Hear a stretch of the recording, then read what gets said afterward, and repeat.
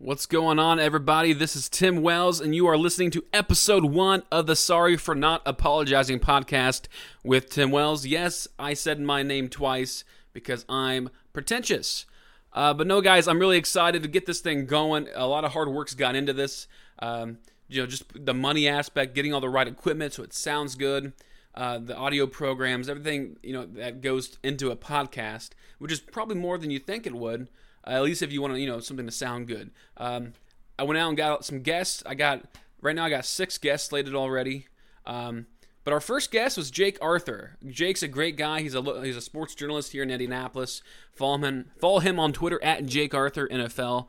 He's such a great dude, and we had such a great conversation that I'm looking forward to you guys listening to here in a second. Before we get to it, I can't even talk. First episode, I'm mumbling, I'm stumbling, so things are going great. But real quick, I got some sponsor reads. Look at that. Mama, I made it. So let me get into that real quick. So what's the right way to start a sponsor? Like, do you announce it? Like, hey guys, look at me. I'm Tim. I got sponsors. Or do you just read? Either way, I'm rambling on. So here we go. Today's show is sponsored by Panuni's Pizza, located in Brownsburg on State Road 136. Panuni's is home of the Big Noonie, the 30-inch monster pizza. Call them today at 317-286-3500. That's 317-286-3500. And I apologize for that voice. I don't know what came over me. I was in my head. I'm like, 90s DJ will sound cool. Probably not, but I'm going to keep it anyway because it's my podcast.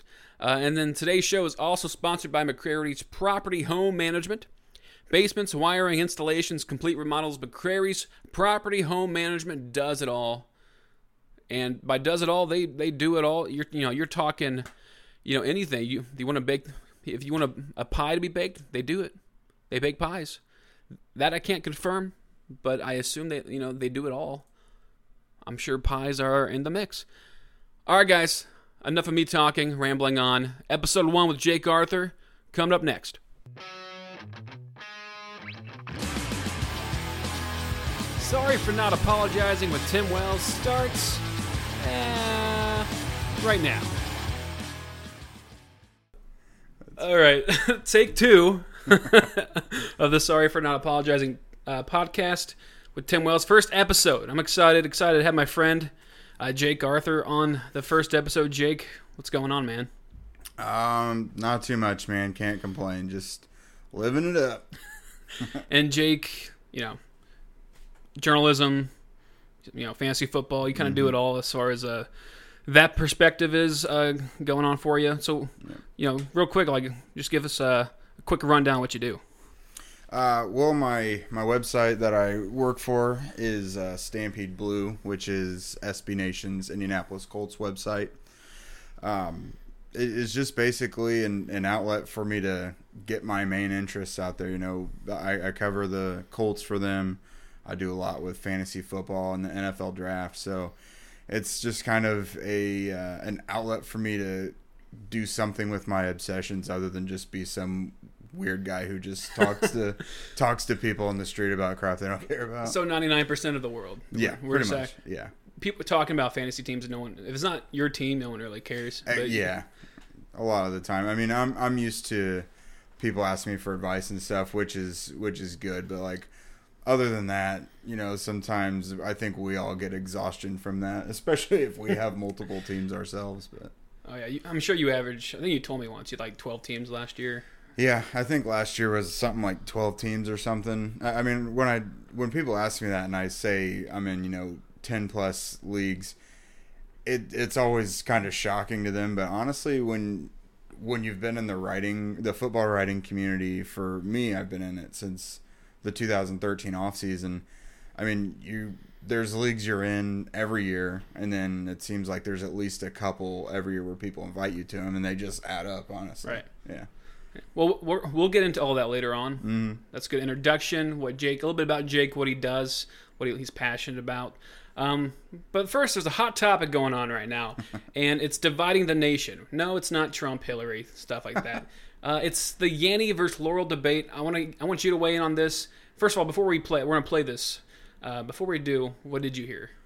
I'm actually really. Are you glad, Team Yanny or Team Laurel? I'm glad we're covering this right now because I have just finally listened to this as of maybe like 4 hours ago, and I have no idea how anyone can hear anything other than Laurel. Oh, right? Right? Yeah, it's okay. I mean, I've heard it has something to do with like high frequencies, which just means I have dead old man ears. But like, Team Laurel, man, let's go. All right, let's see. We're gonna play it for a few times and see what we hear.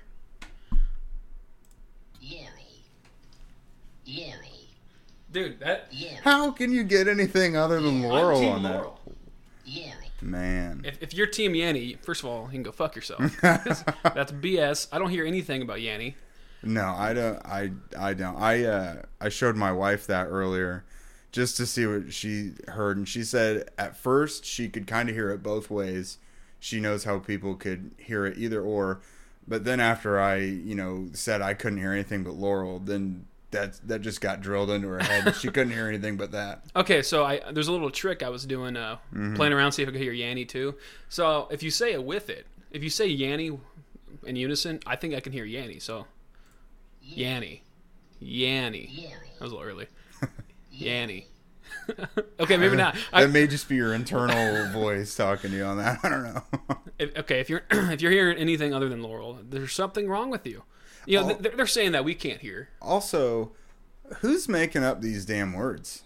Like, who was like, what words can like really sound a lot alike depending on how you pitch them? Yanny and Laurel. Laurel, which is like, I've heard that name before. Yeah. I mean, Yanny is like a hybrid of Danny and Yamaha. Yeet. Or some, I think, bro, we're in consensus here. It is Laurel. Okay, thank God. All right, well, I'm glad we, I think we just fixed the nation. Okay, yeah. I thought it was maybe going to rip my home apart. I'm really glad that my wife is Team Laurel.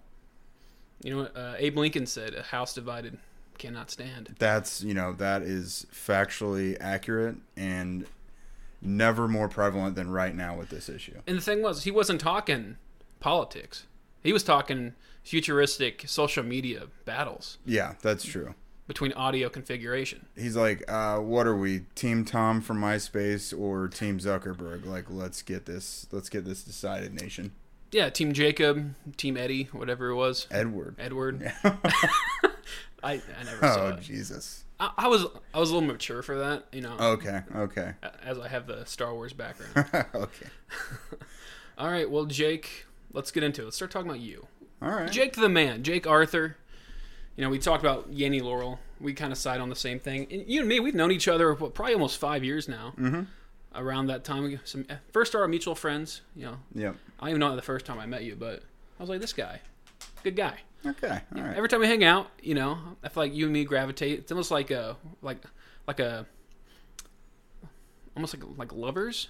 Okay. That are yet kindred spirits or we're other halves. Season 2, Pam and Jim.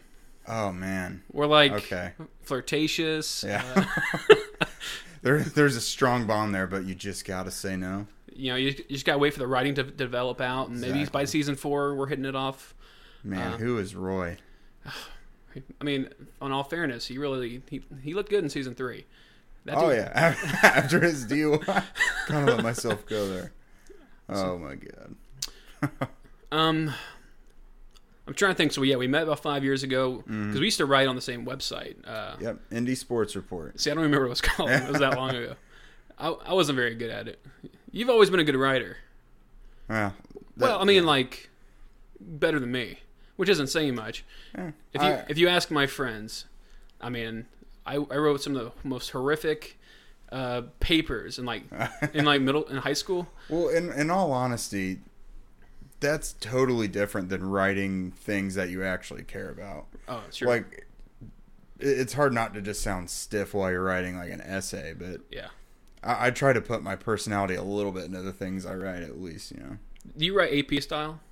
I know this is gonna be very interesting. General guidelines. Sometimes, like when a question about something comes up, you probably fall more towards AP style. Yeah.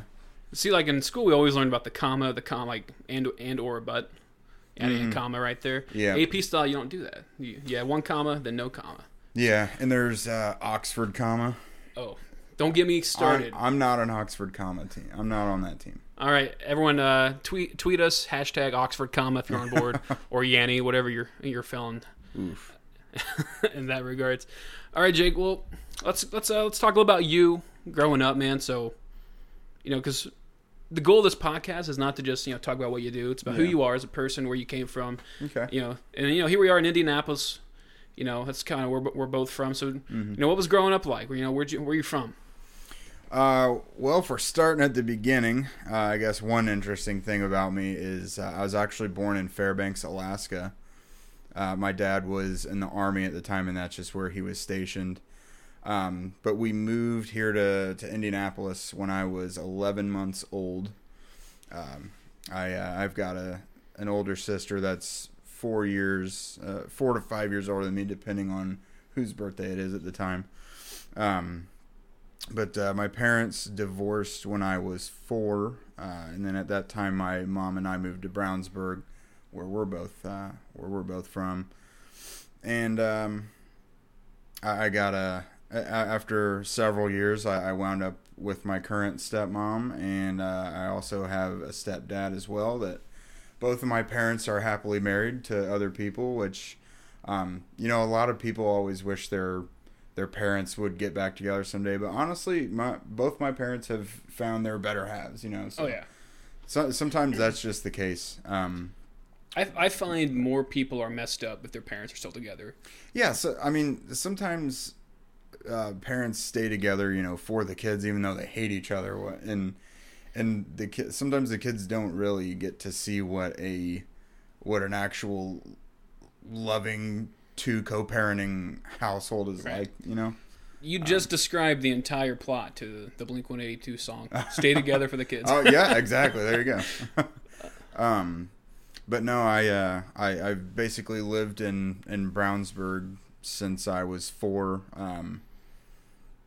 Lived with my mom and my stepdad for a while, and my older sister. And then one of life's greater gifts, my mom and stepdad had my little sister, who is now almost 13 in a couple weeks. So there's that. At the end of high school, I met my better half and love of my life, my wife Alex, and we've been married since 2003 or 2013.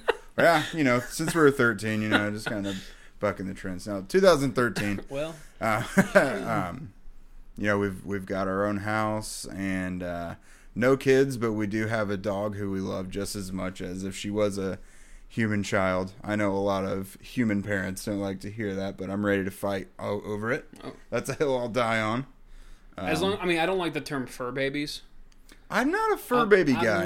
I'm not on board with it, per se. Not a fur baby guy. She's just my daughter. So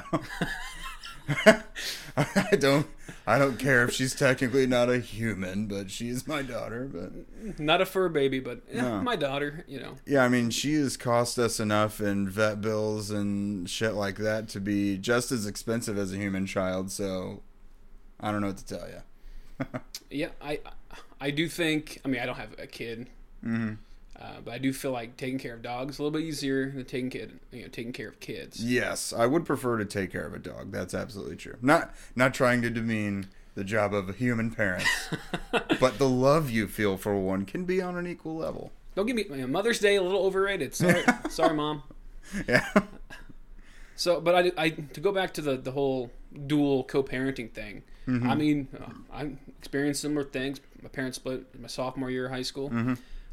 But it seemed like everything worked out for the best. Yeah, absolutely. Because they hit it kind of well. Like they're being unhappy with each other, but then they find someone else. It took my dad a couple more tries, but he got there eventually. Yeah, same with my dad. My mom dated some, but she's only been in one other marriage other than my dad. My dad had a couple in between my stepmom, but he found who he's supposed to be with. It did work out for the best. My older sister and I get along with my stepmom and our stepbrother, and my stepdad. I've he was almost like my second dad growing up. So him and I are very close. It's just what our lives are like. I've always basically known 4 parents, for the last good portion of my life. So And double the presents. that's right. Christmases and birthdays and shit like that. Like, one drawback though is my birthday is a month after Christmas. So I fall into that trap right there. So I'm 3 weeks before Christmas. Right? See, isn't that some shit? Don't you know what I'm talking about? Not really, because my mom spoiled me. Okay, made it rain on you. Okay, I get my birthday presents. Yeah, I'm not gonna say I didn't get my fair share of presents, but things were tough at points growing up for my mom and I. So, do you still get along with everybody, like all four? Oh yeah, absolutely.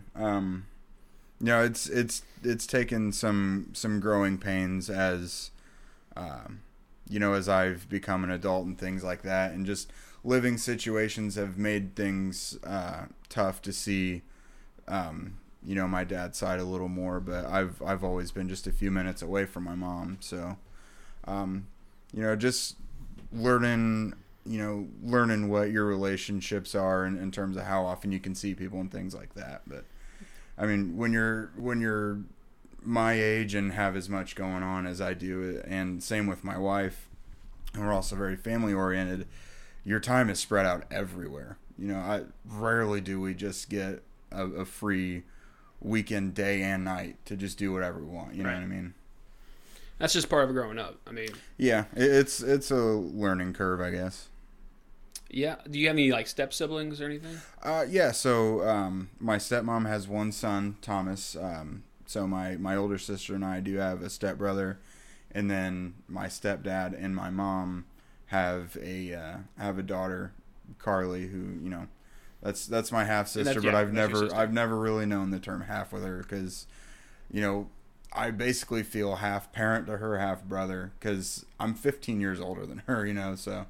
Yeah, and I was going to bring that up as far as is the step sibling gap large too?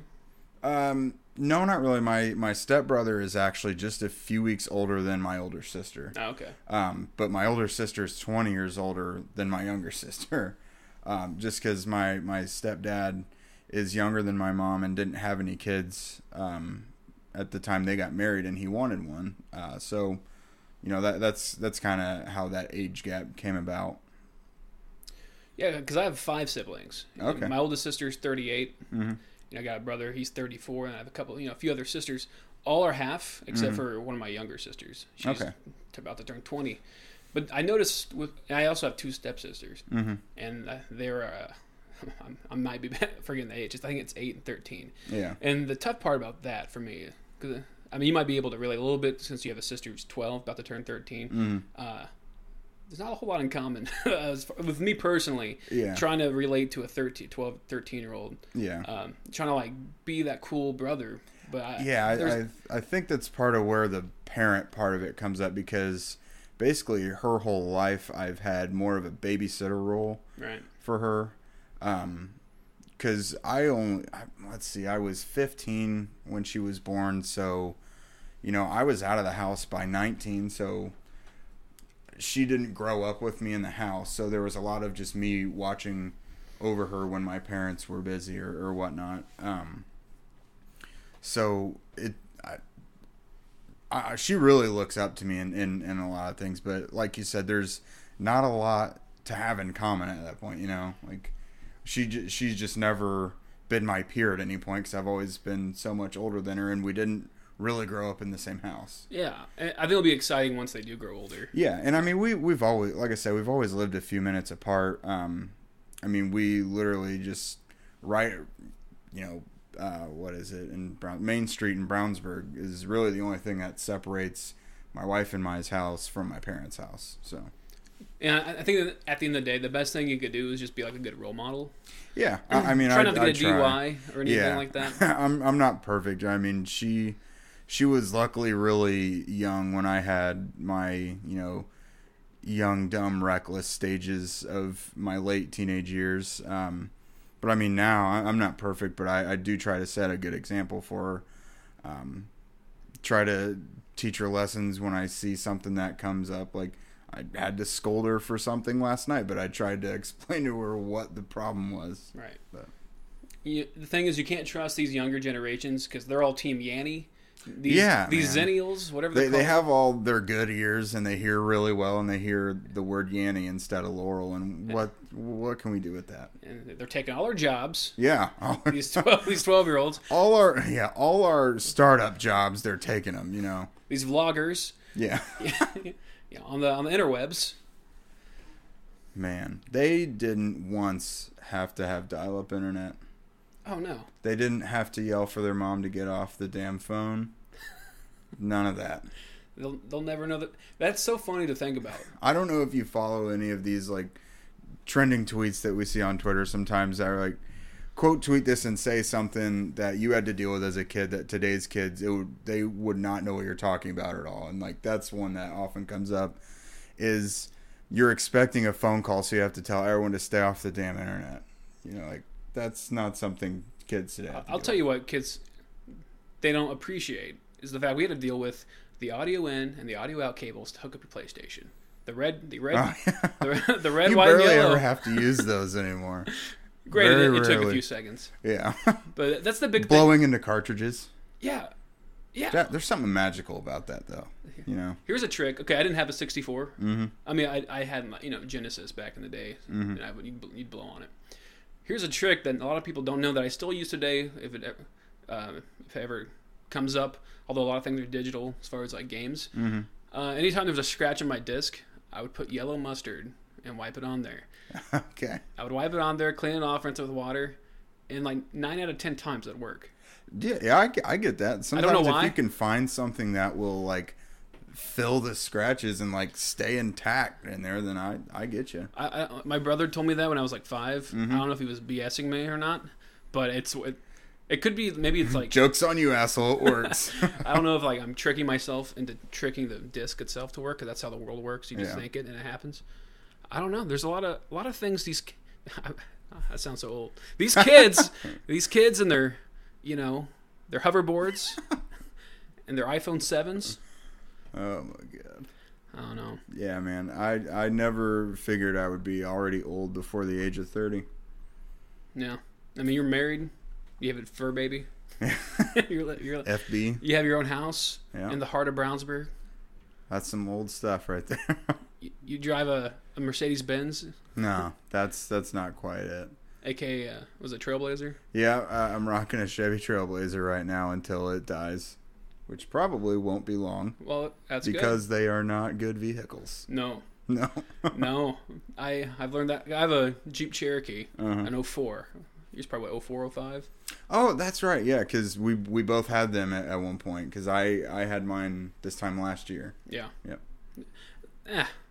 I loved it. I did not want to get rid of it, but it had 170,000 miles and wasn't in great shape, and had like $1,000 in pending repairs that was coming. I'm just not a car guy. I'm not either. I'm trying to be. Mm-hmm. I bought my own oil and like an oil filter. And my dad helped me change the oil. Come to find out, I bought the wrong filter. So I had to use the same filter, and I still haven't changed it. So it's probably I'm starting. Okay. Every time I hit over 60, it starts to vibrate. I'm like, I don't know if this is the oil filter or not, but something's not right. Yeah. All right. Well, let's talk about some other things. You and your adolescent days. That's the. Jesus. Let's talk growing up. Maybe high school. You know. Okay. So you went to Brownsburg. Mm-hmm. So what'd you do? What'd you do? Like I don't. Like I. So for people who don't know, Jake, you're 4 years. You graduated 2008. 2008. Yep. So I never actually went to school with you, but I'm trying to picture you in high school. Seems like a cool guy. I feel like you were the kid that played a lot of basketball like at rec centers. Yeah. Didn't actually like play basketball. No, I didn't play for school. No, but you would throw down. Yeah, the best. Exactly. No, I didn't play. I didn't play for the school, but I had a basketball goal at home, and just pretty much the fact that I grew up in Indiana, I played basketball a ton growing up, and in the driveway and in the cul-de-sac and whatnot. Did you ever get arrested in high school? Yes, you did. I did. Look at you. Well, wait, I wasn't 18 yet, so I went on probation. Hey, did not get arrested. No, but me too. If you look me up, that was in the deferral program, so I didn't even have to say that information. Was this underage drinking? Yeah. Dude, we're twins. Busted at a party. Yeah, it was senior year, still 17. It was the first football game of the year, and then there was a big after party at someone's house. The night could have gone actually worse than it even did, honestly, because the first part of the after party started at my house. A bunch of my friends were there, started drinking at that Parents point. gone? Yeah, my parents were they were just out to eat somewhere, and I thought where they were was way farther away than it was. But they actually got home, and me and my friends were still there, and we were able to hide everything. And my parents knew all my friends for the most part, and they trusted me that I had good judgment and all that, so they didn't really mind. But obviously, people had to leave. They had just got home. It was time for them to go to bed. So we went to the real after party, and then after a while of everyone getting pretty much wasted there. Can you say whose house it was? Nah. I'll skip names for now. But Please tell me it was Jamie Comer. No, that it was not. No. But some kids had gotten word that the cops were on their way, and they bailed. Something they forgot to do was tell, I don't know, anyone else that was happening. And then, so, I don't know, there was probably 20 of us that got busted at this party. Either went right to jail or got on probation. And so that was awesome. I think my dad was still undercover then, so I doubt he was on the scene. Have you met my dad? I don't think I've met him. I've seen him a couple times. I know he was at the wedding, Isaac's wedding. Yeah, that's right. Yeah. For all those people wondering, who's Isaac? Look him up. Oh, yeah. Just type in Isaac. If you're from Brownsburg, you know who the hell he is, because he can't go anywhere without people stopping him. 3.8, 40, all-pro. 600 HHC. touchdowns, little known fact. Yeah. Did he go pro? No, but he should have. Concussions, not his fault. Yeah. That's the devil's work. Yep. So I had a similar story. Mm-hmm. It wasn't after a football game or anything. But it was my junior year. I was 17. Mm-hmm. It was one of those cliche things you see like in movies. Like, hey, party this weekend. They were handing out invitations like, "You gonna be there, bro?" Yeah. It felt like invitations. That's throwback. Yes, all right. We all pitched in. Like we paid $5. Like, and this is the beginning of the week. Mm-hmm. The girl who's throwing the party, her boyfriend collected money throughout the week for alcohol and supplies and things like that. It felt so. Also, a little bit of what am I? The Superbad? Is it Superbad? In a way, yeah. In a way, because he probably had someone who was going to buy all the alcohol. Mm-hmm. But it felt like something out of a movie, some kind of like coming of age film or something like that. And I was super excited because I think I maybe just tried alcohol recently for the first time. Sorry, Mom. Yeah. And I had never been drunk before, so we go this party. And it's in like a suburban neighborhood. Mm-hmm. The first red flag should have been, oh, there are 60 cars in a cul-de-sac. Yeah. This might not end well. That's a warning sign. But I'm also 17, and I'm like, my song's on. I Got a Feeling by Black Eyed Peas. Tonight's gonna be a good night. Things are going to go well. Oh Jesus. So I remember we parked. We parked at our buddy's house who lived in that neighborhood, so we walked like the rest of the way and just be safe. Oh, of course. In case we had to bail. So we had a backup plan. Mm-hmm. So I thought. There's probably 100 people at this party. Okay. Sophomores, probably some freshmen, all the way, some seniors. A couple of those kids who graduated like 2 years ago, and the weird older kids. Yeah. Who's like dating a freshman in high school. Yeah. He went to Harris Academy. And, oof. They're the ones whose parents are always shouting at the graduation ceremonies, and they say not to. They said not to.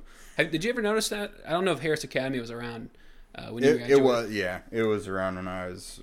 Everyone who got their GEDs were a little louder. Is that I don't know if they're technically diplomas or not. No, I think they do get diplomas because it's kids who are like in danger of not graduating on time. So they go there to streamline the process and make sure that's the focus is, first of all, getting that done. Really easy not to get on that track. I missed like 160 days of school. I'll have a fun story for you here in a few minutes. Okay, so we're gonna try to get back to it. So we're there's a lot of people there, whatever. Mm-hmm. Everyone's passing around all this alcohol. Mm-hmm. I don't remember much, and that's saying something. So one of the last things I remember, I was surfing on a pool table in a basement. I was just being that guy, just okay. like being weird and dumb. My first time being drunk. And then after that, I vividly remember going to go pee, and there was like a few girls in there. And one of girls are kind of gross when they're drunk, and they're like all peeing together. One's in the sink, one's in. And I've seen way worse in college. But that was like my first experience. So I'm like, whatever. I'm belligerent. So I go upstairs. I go to the girl's mom's room, and I'm just like, man, I could take a nap. Sounds dope. I don't even go to the bed. I go into this woman's closet, get a couple of her boots as a pillow, and I just pass out. And I don't know the time frame. I don't know what happened. All I know is I wake up, opening the door a little bit. I see out the window like some cherries and berries. I see some red and blue lights flashing, and I'm like, man, those are pretty. Those are so pretty. But why are they here? Then I go back to sleep. Next thing I know, a police officer who I won't mention, but he's a family friend, opens the door. He knows me very well. He's known me my whole life. He's like, "Oh shit, it's Timmy." Oh great. And if you know me at all, my dad's a police officer. And they called my dad, and that was his shift. As my dad was on the road back then. He was a sergeant, and so he came picked me up. I don't really remember much after that. I just remember throwing up profusely. My dad making me go to church in the morning. Oh yeah. And I spent most of the service in the bathroom. Oh yeah. And then, but my dad told me I got charged. I got a minor consumption because of it. 4 months probation. Got the deferral thing. Yeah. That you got, and that's a rite of passage in Brownsburg. But it was cool because it woke me up. So from that day forward, I never touched alcohol for the rest of my life. Yeah. Crack open this Bud Light. Crack open one with the boys. No, but that's just. No, honestly, like... Isn't that like a classic suburban tale, though? It is, but at the same time, like, it's so easy to get caught up and just, like, not even be aware of your surroundings at those things and, like, be having just this wild fun time. There's so much adrenaline involved in it. Oh, yeah. You know what I mean? You're like, oh, dude, shit, let's get psyched up. We're going to this party right now. Like, let's rage. I don't know what the hell type of phrases we said back then. Sauce. I remember sauce. Sauce was a thing, yeah. For a little bit. About legit. On these MFs. For some reason, legit got like big. At least for me. I'm gonna be honest with you. I think I still say that a lot. Well, like now it's like, but you say it in not like a context where it's like douchey. Yeah. Oh, that's legit, bro. I mean, sometimes I guess like that's legit. Like after everything. Rarely, yeah. You know, now I say legitimately. Like a scholar. Because I'm an intellectual. Yeah. You're educated and shit. That's what my bachelor's degree says. It doesn't say that. It does not say that. It's a waste of money. But yeah, no, it was a classic tale. Growing up in a very middle class town with not a whole lot going on outside of some kids drinking. Yeah. I think we're pretty lucky where we grew up. A lot of people dislike where they came from. I don't have too many faults with our hometown. No, I mean, I don't either. I still live there. But I mean, the town is changing and getting better all the time. I know a lot of the lifers really don't like it because a lot of the nostalgic parts of Brownsburg are being upgraded or replaced and things like that. And the cost of living there is going to be going up. But I mean, you got to change. Like, I literally saw in the newsletter the other day, I think they said, if we want the millennials who came from this town to stay here, then we have to be more accommodating to the types of things that they like. And that's not the types of things that 60 to 90-year-old people like, You have to advance and change with the times, or you're going to get passed up. And I'm not trying to bore people who aren't from the area, but if you're from Central Indiana, you're familiar with Zionsville, Carmel, Avon, things like that. Anything on the north side, really. That's kind of, what's what Brownsburg is kind of becoming. Yeah. Like, my mom didn't want any part of it. She moved to the south side, Indy. My dad, we've lived there. I grew up there. For like 20 years, or 17 years at least. Yeah. And now they're heading out. It's just times are changing. I think that's a good point though about accommodating the younger generations. Yeah, I mean, if they want the kids who grew up there to stay there, then they have to be accommodating of their lifestyles, and that is very reflective of the things they're doing. I can't say I love the planning of how some things have gone, because I think it's ridiculous how much the population has exploded, and the town doesn't seem to have been prepared for that. But I mean, that is what it is. They'll catch up with that eventually. Like, it's kind of a weird comparison, but like situations like that, and that's just an example of Brownsburg. There's a lot of towns like that all over the nation. But it kind of reminds me of churches. Like a lot of churches that are like kind of old fashioned. I grew up in a very old fashioned church, and they never changed their ways. It's always been the same old music from like the 1930s and 40s. Not haunted at all. All these hymns, and you dressed up like it's Easter every Sunday, and I don't know why it is about our generation not enjoying that. I mean, I guess I didn't either. But I'm noticing that in churches, especially that church I went to, it's mainly elderly that go there. Like the nursery hasn't been. I mean, we went back there a few months ago, and there's no one there outside of old people. Yeah. And I think you're seeing more of these contemporary churches, with more like a connection point. Connection point, yeah. It's a big church in the area. Mm-hmm. And they're more modern. Definitely. And I think that towns are doing that too. To try to see, I don't want to sound cliche, but hip. Try to appeal to a mass audience and not just the dying generations. Which it's sad to say, I don't mean that disrespectful in a manner, but it's true. And I think that's kind of the whole thought process in politics as well. People are like waiting for people to die out so we can get, maybe halfway logical officials in there. Yeah, as politics is a good example of that. Yeah, we kind of got off the rails there a little bit, but that was kind of like the high school experience in our hometown and things like that. But what do you want to talk about you and your career and like the things you've done? Because you're starting to get a good following on social media. Mm-hmm. I call myself a day one Arthur. Yeah, there you go. I like that. Day one Arties. I would say we got to find a cool nickname. Because now you're like, you're over like 2,200 followers for a journalist, especially local. I mean, you do other things too. Yeah. That's very impressive, and they're like legitimate follows, and you get like a good reaction to every post. Mm-hmm. Not just me, because I know I respond like once a day to you. But it's not all my tweets are fire. I'll be honest with you. Sometimes I say things that only I care about. But what I want to get into, so you kind of took an unorthodox path to get there. Mm-hmm. Because you didn't go to college. Nope. At all. Did you even go at all? Like no, not at all. No, so you have no debt in that regard. That's a good way to look at it. So, but how did you get to this point? Like, how did you get into writing? Who gave someone who was inexperienced without any, any educational background a chance to write for them and go from there? Well, kind of how that happened. I've basically, since I've been introduced to watching sports on TV, I was probably like 13 or something. I've always been interested in it, and it kind of became like my main, not obsession, but it was like my main interest really. And it started to get to the point where I would take note and keep track of things that had no purpose if I wasn't doing something with them. Like, for example, I remember early in high school, I would be in like study hall, and I would be writing out my own like NFL mock drafts on paper. And then I was like, I really should probably think of doing something with this, because right now I'm just like writing shit on paper. Like, this is like my main interest, so I probably should follow this somewhere, So I I got the ball rolling there. They had a journalism course. You had to take that before you could get onto the newspaper there at school. So I took journalism, and then the next year I got into the newspaper. Wasn't such a smooth process, just because I have a way I like to do things, and there's things I do and don't like to cover, and I was a little more stubborn about that when I was a student back in the day, and the supervisor, teacher, whatever you want to say, just he had his plan, I had mine, and it just didn't go well back then.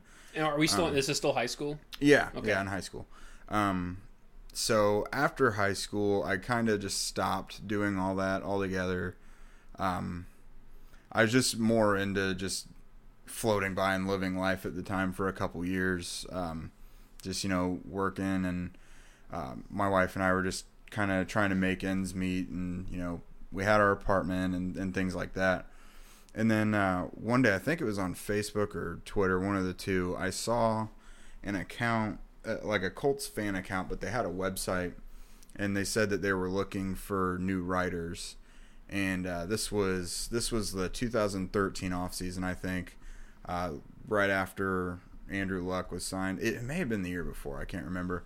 But I figured, I still have the interest, and I enjoyed writing about things I like. And of course, the Colts were always, that was my team. And so I sent them. It was their website name was True Blue Fans, and I sent them just an example of my work, and they were gracious enough to hire me. Did that for a while until it might have been Brian Jessen from Indie Sports Report, him or someone from Indie Sports Report, found me and reached out to me and offered me a spot there. And obviously that was one of the first places you and I came in contact.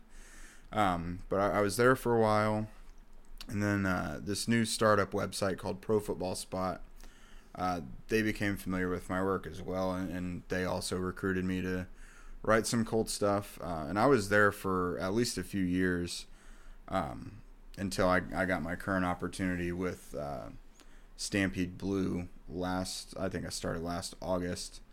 But one of my best friends, and especially my best friend in the industry, Matt Danley, he had started writing for them, and he reached out to me and recruited me pretty good and got me there. And that's pretty much where we are. It's no disrespect to any other websites I've worked for, but it's a great place for me to be. It's my favorite spot that I've worked. Very comfortable there. There's great management, great team I work with.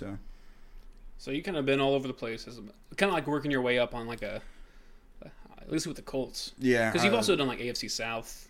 Yeah, I've covered the whole AFC South before as well. The NFL draft, fantasy football, fantasy and the draft have been like real geeky, nerdy obsessions. Well, I was going to ask, like, what do you like? Is that your favorite part or your favorite topic to write about? Is fantasy? No, I'd probably rank it Colts draft fantasy.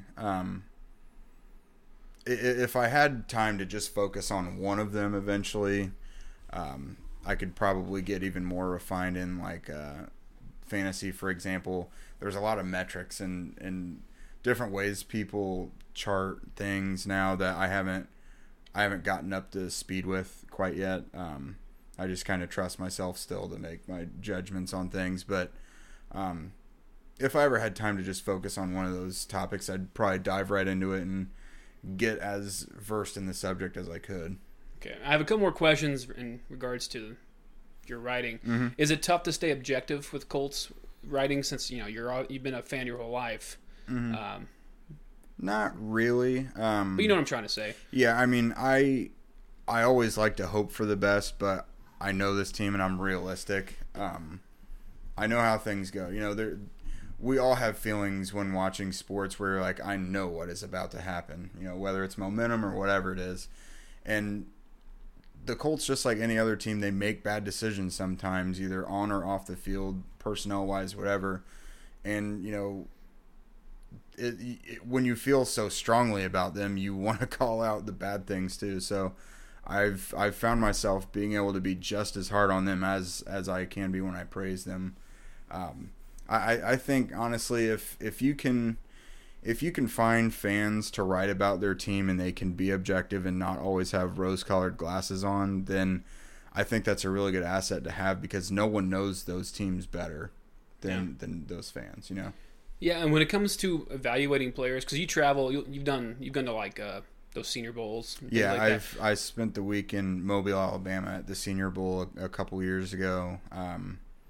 I go to the Combine every year just to kind of float around and do whatever. But yeah, I've training camp. I've definitely done some traveling for it. Well, when it comes to that, like, what do you look for when you evaluate a player, like his weaknesses, his strengths? Because for me, it'd be tough to just look at a guy. Oh, he jumped really far. Oh, that'll pay dividends in whatever position he's going out for. Mm-hmm. Well, it depends on what position they play, and there's certain things you want to look for. Let's just use a position the Colts have needed for a while. Let's just go with edge defender for now, which in their new scheme will be defensive end. Speed is always a plus. For a 4-3 defensive end, they need to have some size, because they're going to be coming up from a 3-point stance and then immediately colliding with the offensive tackle. They're not going to have very much time to make moves. So they also have to be good with their hands. Because they're going to come in combat with offensive tackles. So they got to be good with their hands. They have to have some agility to make some moves. And then arguably the biggest thing is they have to have bend, which is basically how low they can get to the ground while also still, staying balanced on their feet to get basically out of the tackle's grasp. So just defensive ends, things like that can be something. Now, did you pick up those like evaluating tools, those scouting tips naturally? Or did you like learn from anybody who maybe gave you some tips? Oh yeah, there's Twitter. I follow a ton of really smart people on Twitter, and I've never had like a football mentor that's like taught me everything I know, but I just study a lot of these really good evaluators that Twitter has out there, that these people all now make a living evaluating guys and things like that, and they have their websites too that they write for. So I do a lot of my homework reading people who are smarter than I am. Right. And it's just taught me certain things to look for. I mean, at the end of the day, I usually always just trust my own eye to see, like, does this guy look good playing football or not? But there's a lot of details to look for. Yeah. So I love sports. Obviously, you love sports. I can't. For me, I broadcasted for 4 or 5 years. I called a lot of games, college and high school. And things of that nature, all across the board, almost every sport you can think of, outside of like lacrosse. And what's the one in cricket? Cricket, yeah. No, not a big cricket fan. I've done a lot of cricket, but my love for sports, it came just from an early age, just naturally resonating with certain athletes. For me, like the reason I love sports, it comes down to Reggie Miller. The first time I ever shot a basketball is because I saw that guy when I was like 4 or 5. Yeah. Taking it to the Bucks in the first round of the playoffs in 2000. Travis Best hitting a Game 5 winner. That back then the first round was only 5 games. And I remember, players like that, those teams. And I was the first time I was like 5 or 6 years old that I just realized, wow, I love competition, even though I didn't really know exactly what competition was at a young age, I guess. Yeah. But there's something about it I love. Like for you, like this is your life. This is your passion. Like what brought sports into your life and what's made it continue through as being outside of your family and some friends, your one of your top priorities. Well, I mean, I played some sports growing up, but kind of the shame of it for me is that I honestly wasn't near as into sports when I played them as I am now. One of those things where, like, if I knew the kind of stuff back then that I know now, I could have been really good, Right. But honestly, it was just from watching sports on TV, and honestly, Madden. My stepbrother had Madden, and I had never played. I don't think I'd played any sports games before, and I started playing, and I was like, "Holy shit, I love this!" And then so that kind of got me into watching it more. My mom, I grew up with really just my mom for much of growing up, and she didn't watch very many sports consistently, but like we would watch the Pacers when they were in the playoffs, Reggie and everything. And I got really into watching the Pacers in the playoffs. Like that was actually the first team I would start to get really invested in. And then from there it would be the NFL. I really liked Marshall Faulk's Rams teams and the Raiders when Jerry Rice was there. And then after that, and that kind of died down. Like the Rich Gannon years? Yes. And then kind of after those guys fizzled a bit, it started to be full-time Colts. Like, I did like the Colts a bit, but those other teams were, like, had my main rooting interest. But then it was all Colts after that. It's kind of funny, like, some people who aren't into sports will make fun of people. It's like, it's just a game, you can't control it. I'm like, okay, then why the hell are you binge-watching WWE? Yeah, it's like whatever. There's a lot of shit you're into that doesn't make sense either, but it's just what people like. We know we can. I don't make fun of people who like wrestling. I'm not into it anymore. Maybe as a kid, right. I'm not into like certain TV shows, like, But at the end of the day, we all like these things because it's an entertainment value. Exactly. Yeah. People pay actors millions of dollars, so stop getting upset about the players. I know it's a little off track. Getting back into it, I wanted to ask you because I know you mentioned Reggie, like as did I. Was there any one player that you just... It doesn't have to be why you became a writer, but like just name like your top couple athletes that you just are fascinated with. They don't have to be playing now. just something that inspired you and maybe fell in love with? Yeah, guys who kind of always have my heart. You got Reggie Miller from his Pacers days, Jermaine O'Neal when he was with the Pacers, right after Reggie, and they were his teams. Some of those teams were pretty good. Those were the best Pacers teams. I remember battles with the Celtics in the playoffs back in the early 2000s or so. Those were good. Paul obviously, Pierce, Antoine Walker. Yes. Ugh. And the Nets. Damn Nets. But yeah, and then obviously Peyton Manning. But I also loved Reggie Wayne and Cato June. Those were a couple of my favorite guys. But non-Colts, I loved Marshall Faulk way more when he was with the Rams than when he was with the Colts somehow. And then Jerry Rice. I didn't watch football yet when he was on the 49ers, so I originally started loving Jerry Rice's Raiders days somehow, which is not his legacy at all. But that's just the time you started watching. Yeah, and then probably the last one I'll mention was Randy Moss when he was with the Vikings. Yeah. Loved Randy Moss. Yeah, I think my old-time favorite football player outside of Peyton, because it's just hard to dispute that. Mm-hmm. And it's a silly reason. So when I was a little kid, that's the reason why I'm a Michigan State fan. My favorite color was green, and I ran with that. So, and I had NFL Game Day 1998 on PlayStation 1. It wasn't even Madden. It was the knockoff. 989 It was Sports. when Madden was allowed to have competition. Yeah. Brett Favre. Okay. 100%. The first jersey I ever owned was a Favre jersey. And I still loved him. Even I used to hate when they play the Colts. I didn't know who to choose for a long time until later on. But players like that, that's why I love sports. Was just, if you notice the everyone you mentioned and the people I've mentioned, all those guys were some of the most passionate individuals about the sport they played. Most of them were pretty humble too. Yeah. At the same time, they brought a level of intensity yet humility to a game. I mean, Brett Favre was always picking up his guys, even at 40 years old, just throwing them around. He always played the game like a kid. Even he was like 45 or something.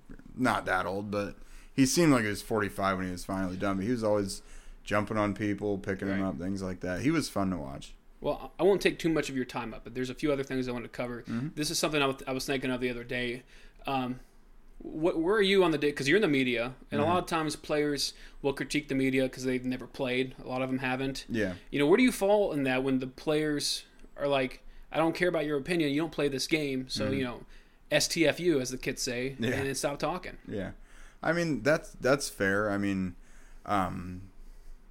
although they do kind of sometimes point at people who have played. But, I mean, I think it's fair for them to say sometimes I don't think it's great when they can't take any criticism because, I mean, they play on a national stage. Like, if the criticism is fair and even constructive, then, okay, let it slide. There are some members of the media who work for, very prominent publications who are just trolls, though. So, I totally get why some players hate some of the media. Skip. Yeah, that's just one. He almost doesn't even count. He's a cartoon character. He's ridiculous. He has to be paid to just make up bullshit opinions. I don't. I mean, I'm not a huge LeBron fan, but he refuses to recognize anything that man's ever done. Oh yeah, and I can't tell you how many people I've muted on Twitter and Facebook over the last month or so because LeBron's been my guy since he was in high school, right? I started reading about him, I think, when he was a senior in high school. And from the minute he came into the NBA, I loved him, and he was my favorite player, outside of Reggie. And he's still in the league, and yes, he does some ridiculous, the flopping. Yeah, no one likes to see that. It's ridiculous. Please stop. But at the same time, this isn't people who appreciated how Tim Tebow was great or stuff and held on to it in the NFL because he sucked in the NFL. But LeBron James is the greatest athlete that we've seen perform in the NBA. And people just can't appreciate that because of some things that are out of his control or, things that he's lost or what he has or hasn't done compared to Michael Jordan. And it's just how can you not appreciate the absolute greatness you're seeing in front of you? First and foremost, you bash Tebow. So therefore you hate God. Yeah. Is that true? No, absolutely. I don't know. Confirmed. Jake Arthur hates God. You heard it here first, folks. I can't let that go, man. I am a Christian. Love you, Jesus. Okay, well, we talked a lot about sports. I got a couple more things. Since you're here, obviously he's the hot topic. He's going to be until he starts actually participating. Let's talk Andrew Luck for a second. Have you ever actually? I mean, I know you're in your profile picture on Twitter. Yeah. You're like in the background, barely. Like, have you talked? It's always my creep Have you ever photo. talked to him and interviewed him, or just kind of just do like? Like the I press thing? haven't alone talked to him one-on-one, but I've been a part of several media scrums around him, and I'm sure I've asked him a question or two before, but like I've never done like a one-on-one interview with him. No. Okay. Well, so what do you like? You're around him more than I am. I mean, I follow a lot of people too, so I know personally everything seems fine, on track. Do you think there's any worry at all about Andrew Luck for the upcoming season? I don't think so. I think you can take that in context with some of the things the Colts have done this year, or this offseason, even last offseason, really. So last offseason, we know to a fault they were optimistic, and it didn't work out. He wasn't able to play last year. They know how much crap they got for that, and so you would think that there's not a chance in hell that they're going to let that duplicate in 2018. And they really have not made any moves that would indicate that Luck is not going to be there. And honestly, the moves that they have made kind of speak to the opposite. They've put the most talent on the offensive line that they've had since he's been there. They've had the opportunity to draft a quarterback at number 3, and in this draft that would have meant Sam Darnold, who was many people's top quarterback. Well, I said a lot that they traded back to the 6th spot. Yeah. About Andrew if they Luck. were going for if they knew that they needed to maybe replace Andrew Luck, they would not have moved back. The quarterbacks they would have been able to get at number 6 were Josh Allen, who would not be a Chris Ballard pick. Probably wouldn't be a Frank Reich pick either. We just don't know yet. And then Josh Rosen. And I don't know that Josh Rosen has the attitude that the Colts would want either. And then you have Lamar Jackson, but that's a whole nother can of worms, really. But they would have done their best to try for Sam Darnold or Baker Mayfield. And they just wouldn't have traded back from 3 to do that. You know what I mean? Mm-hmm. Plus, what's interesting, I mean, a lot of people are saying objectively that Quentin Nelson was the best player in the draft, just overall talent. So I feel I was hoping either him or Chubb along the way. Yeah. The fact that we got 1 of the 2, I mean, I feel good about, and the fact they picked Braden Smith out of Auburn in that second round. Any other year, he's the number 1 guard, but they have this freak of nature. Yeah. And Quentin Nelson, you don't see guards often not even go first round, let alone borderline top 5. Yeah, not top 10, yeah. I mean, I can only think of a couple other guards off the top of my head that have gone top 10. And it was because they had huge potential. But Quentin Nelson already plays like a grizzly bear. And, like, they just expect him to get even better. Yeah. And from experience, not really experience, but bears aren't fun No, to be around. not at all. Especially if you prey on their young. So They don't like that. Let's consider the rest of the O-line Not a his, fan. his Cubs. Yeah. Even though he's probably the youngest, they'll be starting. Other than that, with Andrew Luck, we've seen some pictures. He's looking pretty beefy these days. He's yoked right now. What's he? I mean, is it the medicinal marijuana in Holland that got him Totally. yoked No. up? No, I mean, he's not going to be outworked by anyone. And I'm sure he's finally gotten... I don't know what the reason for him looking so frail and sickly last year in that one picture was. I don't know if maybe he got an infection and lost a lot of weight and couldn't work out or something. I don't know. That was a real picture of him? Yeah. I thought that was fake. Dude, he posted it. Oh, really? He posted it. I don't think he realized how bad he looked in it. Because he posted it from his, or whoever runs this account, from his Andrew Luck Book Club account. Because he was holding up a book that he had ripped the cover off. I totally thought that was a random guy that looked similar. No, he posted that picture of goodness. him. So, like, that was legit. Good use of the word legit there. Legit. Yeah. I don't mean to sound he offensive. Looks night and day. Like, he looks like he should probably be their new starting middle linebacker, Right. honestly. He's huge. I don't mean to sound offensive at all, but he looked like he had like cancer or some sort. He And I looked think, sure, sick. but He at the did. same time, I just realized this was a real photo. I thought this was either photoshopped or some a look-alike. But he's looking beefy, man. Like, he's hot. Huge. He's a hot dude. When he's in really good shape, he looks awesome. Like, I remember just off the top of my head a couple summers ago, he doesn't look like a dude that would really be ripped in general. Like, he's kind of a goofy dude, but like, I remember him coming off the practice field one day in training camp, and he had his pads and all that off, and you could see his six-pack through his like compression shirt, and I was like, that does not seem like it fits Andrew Luck. But like, when the dude is on and healthy and where he needs to be, he's absolutely jacked. He's one of the best too. Like, just athletically. People somehow underestimate how much better it is as a quarterback to be smart than to be physically talented. Right. You know? Well, no, I mean, I mentioned this, I think, on Twitter last week. And I've been saying this for a long time, in my own opinion, that a quarterback's prime really isn't until 30 to 32, 33. In this day and age, yeah. I don't mean physical, because physical, obviously you deteriorate a little bit. I mean, first of all, Ben Roethlisberger's never been in shape. That dude's been chubby his entire life. Ben Roethlisberger looks like a 6'5" version of me, just slinging it around. And folks, I'm not fit. I'm not. He's decent. He's like an 8. Jake's an 8 for sure. I appreciate that, man. I appreciate that. I'm working on it. No, but it's true, because a lot of even Peyton didn't really hit his prime to like 29, 30. Yeah. It's probably 28, because that's when he threw the 49 touchdowns in 04. But it's a mental game. That's how you truly develop as a quarterback. Because Russell Wilson, he's so gifted athletically. This will be the time where I wonder if he'll stick around another 5 years in the NFL, because the way he plays is, it's kind of how RG3 plays. It's just pretty reckless. It's pretty reckless. He runs around. He takes a lot of hits. He is smarter, I say, than RG3 when it comes to avoiding contact. Yeah. But if his mental game can continue as well, he can last. He's got to step away from being like the reckless runner he is sometimes. But guys like that, I look at, probably only got a few years left. Andrew Luck, he's had some injuries. He's had with the spleen. Was it a spleen? It was a lacerated kidney and torn abdominal muscles. I'm thinking of Chris Sims. He lost his spleen playing football. I think you're right. Or something like that. Yeah. Dude, Jesus. That's probably the best. He wouldn't be wild. good. No. But that is wild. Like a lacerated spleen playing football, an internal organ.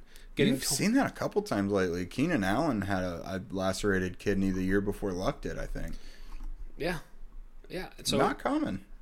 But like the mental game, that's why Aaron Rodgers is still, because he's 34 now. Yeah. He's probably not as athletic as he was 4 years ago. He did take he broke another collarbone this year. Mm-hmm. But, those guys, they're just smart. Tom Brady's lasted so long because he can outmaneuver defenses. Exactly. The reason, like you said, they don't reach their prime till maybe like 30 or so is because they've seen every defense. You were saying it's a mental game. They've seen every defense and know how to attack it. They know where the soft spots in some of those zones are. And, even though a lot of these guys have several different offensive coordinators because they make their coordinators look so good they get hired elsewhere, they've mastered their offense or just about any scheme that would be given to them. So it's, once the mental part of it's not even a question anymore, you can carve people up. Like, don't get me wrong, I do not love Tom Brady, but he's not that physically gifted. He's just very smart, and he's been in a system that he has absolutely mastered. He's very smart, knows exactly what to do and when to do it, and that's how he's basically built a career with people calling him the best quarterback of all time. Right. You cannot get there if you're not a smart quarterback. And Andrew, kind of circling back to the main point, Andrew is. Ask any smart football person, the first thing they'll tell you about is how smart he is. And, I wrote something in an article today. I was like, even if you don't think that Luck will be physically well when he comes back, which he will be, they're not going to put him out there if he doesn't look good. He still has Andrew Luck's brain, and that's going to be good for something. That's still a Pro Bowl caliber quarterback. Like, Peyton Manning was just physically shelled with the Broncos towards the end, but did he not help them win a Super Bowl? Oh, yeah. The defense helped carry them there, but he was able to make clutch plays when it mattered. Especially the AFC Championship. Yeah, he wasn't still 400 yards, 5 touchdowns per game, Peyton, but, like, he was smart and knew exactly what to do with the ball at certain points, which makes the difference in a game. Like audible to a run or Yeah. anything like that. But back to Andrew Luck being beefy. Yes. I have not been this sexually attracted to a quarterback since high school. Robbie Okay. Robbins, shout out. Oh, what's up, Robbie? A bunch of hot dudes in high school. Okay, I'll move on from that. Just in the locker room, not knowing Just a bunch of dudes being guys. Dudes being guys. Tim likes quarterbacks, confirmed. Mm-hmm. But, we've talked a lot about everything. We got to know the man, the myth, the legend. Real quick, the last thing before we'll let you go. Just any predictions for the Colts? That's what you do. I want to hear from the man himself realistic expectations for this year. Oh, it's funny you asked that because I actually put something out today. Jeff Schwartz, who's former offensive lineman, and he also writes for SB Nation now. He named the Colts as one of 4 teams that he thinks could quickly turn things around within this offseason. And he kind of gave 3 ingredients as to why teams do that so quickly. And that's 1, they get the return of basically a premier player, especially if it's a quarterback, which check, the Colts have that, Andrew Luck. Next is they get a new head coach, often who is offensive minded and can make that can help make a quick turnaround with your scheme. It's the most visible thing, really. Frank Reich, check. So you're getting your brand new, especially in today's NFL. Yeah, you're getting your brand new Pro Bowl franchise quarterback back, and he's going to be with the most offensively innovative coach he's really had. And you could probably say that over Bruce Arians, because I think Frank Reich is going to be a little more diverse than Arians. And then the third thing was basically completely overhauling, complete rebuild. He said it's not necessarily a quick turnaround, but within 2 to 3 years. Well, the Colts are in year 2 of a complete gutting of their organization. And Chris Ballard has made some really smart decisions. The average age of the roster has gone from one of the oldest to one of the youngest. There's no bad contracts on the roster. The athleticism and speed has gone way up all over the roster. And so, considering a lot of people think the Colts will be like a bottom 5 team in the league, I really don't see that, because I think they've simplified things enough for their young players who are just learning that they'll be able to let them play free and without thinking so much. And the big X factor is, of course, Luck getting back. I think the Colts should finish no worse than 500. I don't see why they couldn't win the division. We see crazy things happen in the NFL every year. And no team in the AFC South ever runs away with the division. It always comes down the last week or two. And I don't see why the Colts couldn't be a wild card team or compete for the division lead. Because having a franchise quarterback is the biggest X factor in sports, arguably. Yeah, and I think of the 2014 or the 2015 and 16 seasons, we were bad. We still went 8-8. Still went 8-8 with a bad coach, bad GM. Defense was horrible. Offensive line could not. The rosters from 2012 to 2014, when the Colts made the playoffs, went 11-5 each year and advanced around the playoffs. Those rosters were bad, and they were old and they were slow. It just so happened they were experienced. But in terms of talent, those were not good rosters. But Luck helped carry those teams and advance around each year. And he's going to have the most athletic and probably fastest roster he's had in the NFL to this point this year. There you have it, folks. Jake Arthur confirming a Super Bowl this year for the Colts. I don't know about Super Bowl this year, but I think they'll be a lot better than And Ballard we trust, though. And Ballard we trust. He's called Daddy Ballard around these parts. One last thing. I just want to double check something. Laurel.